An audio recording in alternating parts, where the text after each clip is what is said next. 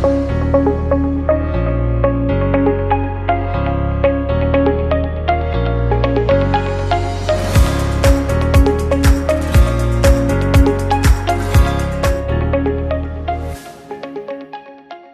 children of God. This is Francis Hueso welcoming you to the Cornerstone Podcast.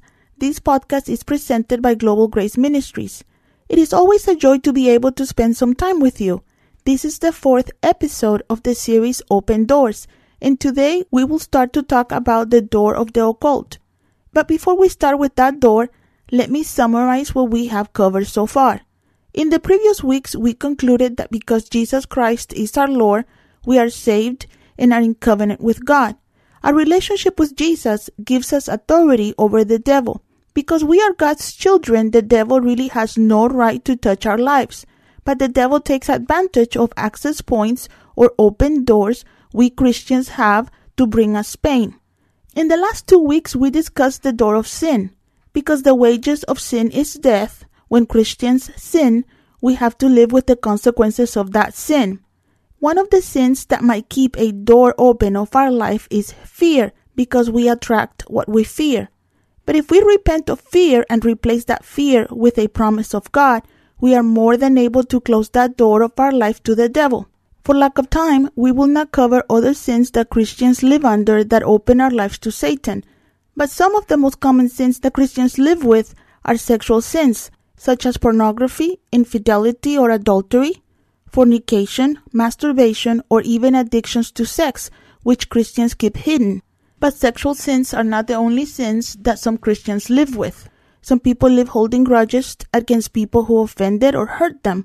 Others are habitual liars, and yet others live with jealousy, envy, selfishness, and many other hidden sins.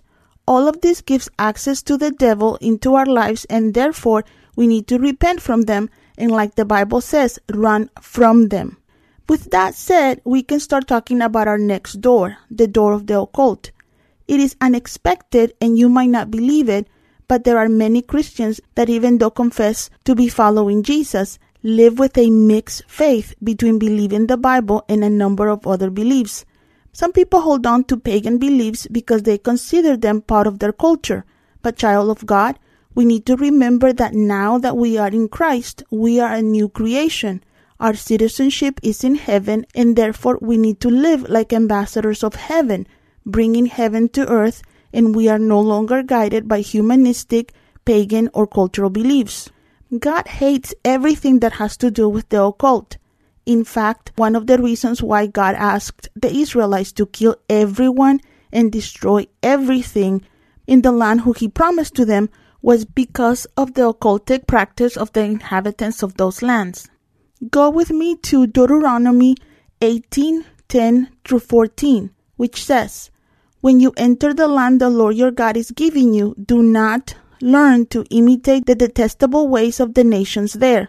Let no one be found among you who sacrifices their son or daughter in the fire, who practices divination or sorcery, interprets omens, engages in witchcraft, or casts spells, or who is a medium or spiritist, or who consults the dead. Anyone who does these things is detestable to the Lord. Because of the same detestable practices, the Lord your God will drive out those nations before you."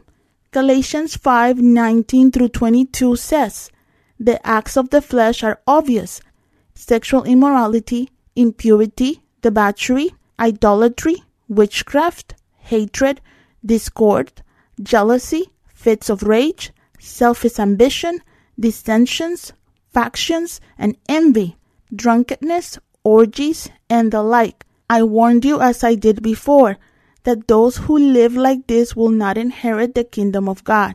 And also go with me to Isaiah chapter 8, verses 19-22, which reads, "When someone tells you to consult mediums and spiritists who whisper and mutter, should not a people inquire of their God? Why consult the dead on behalf of the living? Consult God's instruction and testimony of warning. If anyone does not speak according to this word, they have no light of dawn. Distressed and hungry, they will roam through the land. When they are famished, they will become enraged and looking upward will curse their king and their God. Then they will look toward the earth and see only distress and darkness and fearful gloom, and they will be thrust into utter darkness. As you see, God does not play in regards to witchcraft. He hates it because there are only two sources of this kind of power, God and the devil. Obviously, the power of the devil is limited since he is a creature created by God. But when men relied on this kind of power, they are basically going against God. If you are wondering why I am even talking about things like the occult in this podcast, whose listeners are mostly Christians, I gotta tell you that there are many people who go to church and knowingly or unknowingly practice or used to practice witchcraft. Now, if you are thinking that many people who used to practice these things have come to Christ and now those things are under the blood of Jesus, you are right. The problem is that sometimes people have been forgiven for these practices, but they are still holding on to many things that might be keeping the door of the occult still open in their lives. Many Christians do not visit mediums, but they believe in things like astrology or Ouija boards, or keep things such as amulets, religious statues, or even decorations like the Dia de los Muertos or Halloween. Some of you might be thinking that I am being too religious or too extremist, but my friend, if you knew what I've seen and what I've dealt with, you will not think so. Many Christians think, what is wrong with decorating for Halloween? I always do it and nothing has ever happened to me. You obviously have the right to do whatever you want to do in your house and can believe whatever you want to believe. But my question to you is, will Jesus do what you are doing? One thing is to use Halloween to open the doors of your church to the community and give your kids a safe option with things like harvest festivals. And another thing is to cover your house with skeletons and zombies. Some people celebrate Dia de los Muertos, thinking that they are celebrating a Hispanic cultural day, but in reality they are celebrating the god of death. Again, you might think I'm being too extreme, but you have no idea what I've seen. I once prayed for a lady who came to my church because she was afraid of seriously hurting her son. She had been having memory gaps, and 2 nights before she came to my church so I would pray for her, she had woken up in the middle of the night on top of her 12-year-old son who was screaming at her because she was trying to stab him. She had no recollection of getting up and of course did not want to harm her child. When I laid my hands on her, she fell down to the floor and started to manifest. Don't ask me how, but I ended up sitting on her because she will not stay still. I was wondering why no one was helping me to pray for this lady until I noticed that we were both levitating a few inches from the floor, and the people around me, including my ushers, had run to the center of the room, freaked out for what they were seeing. It took a while, but eventually she was set free and was able to talk coherently.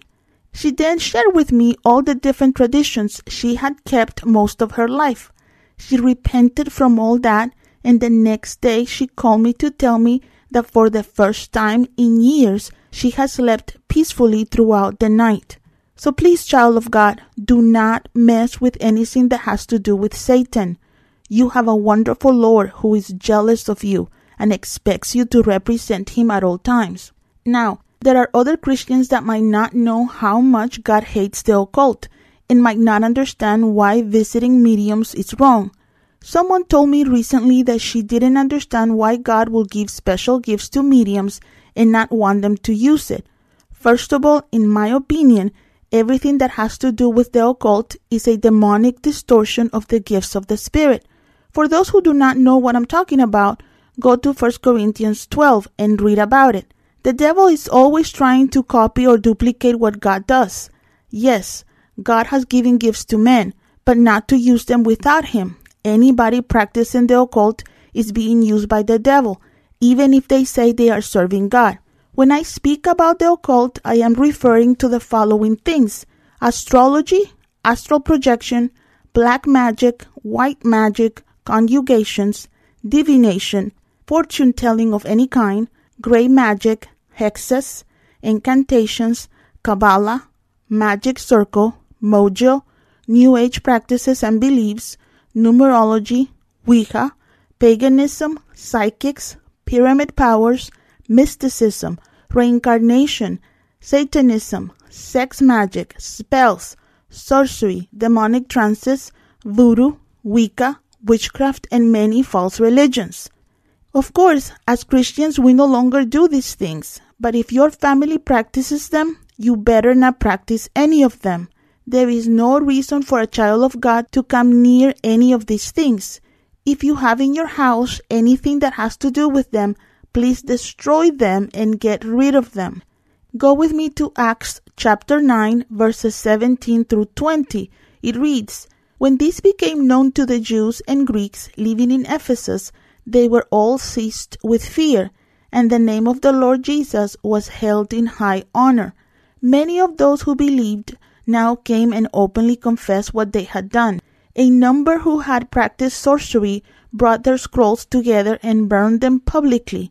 When they calculated the value of the scrolls, the total came to 50,000 drachmas. In this way, the word of the Lord spread widely and grew in power." Here we see that it's not enough to just stop practicing witchcraft.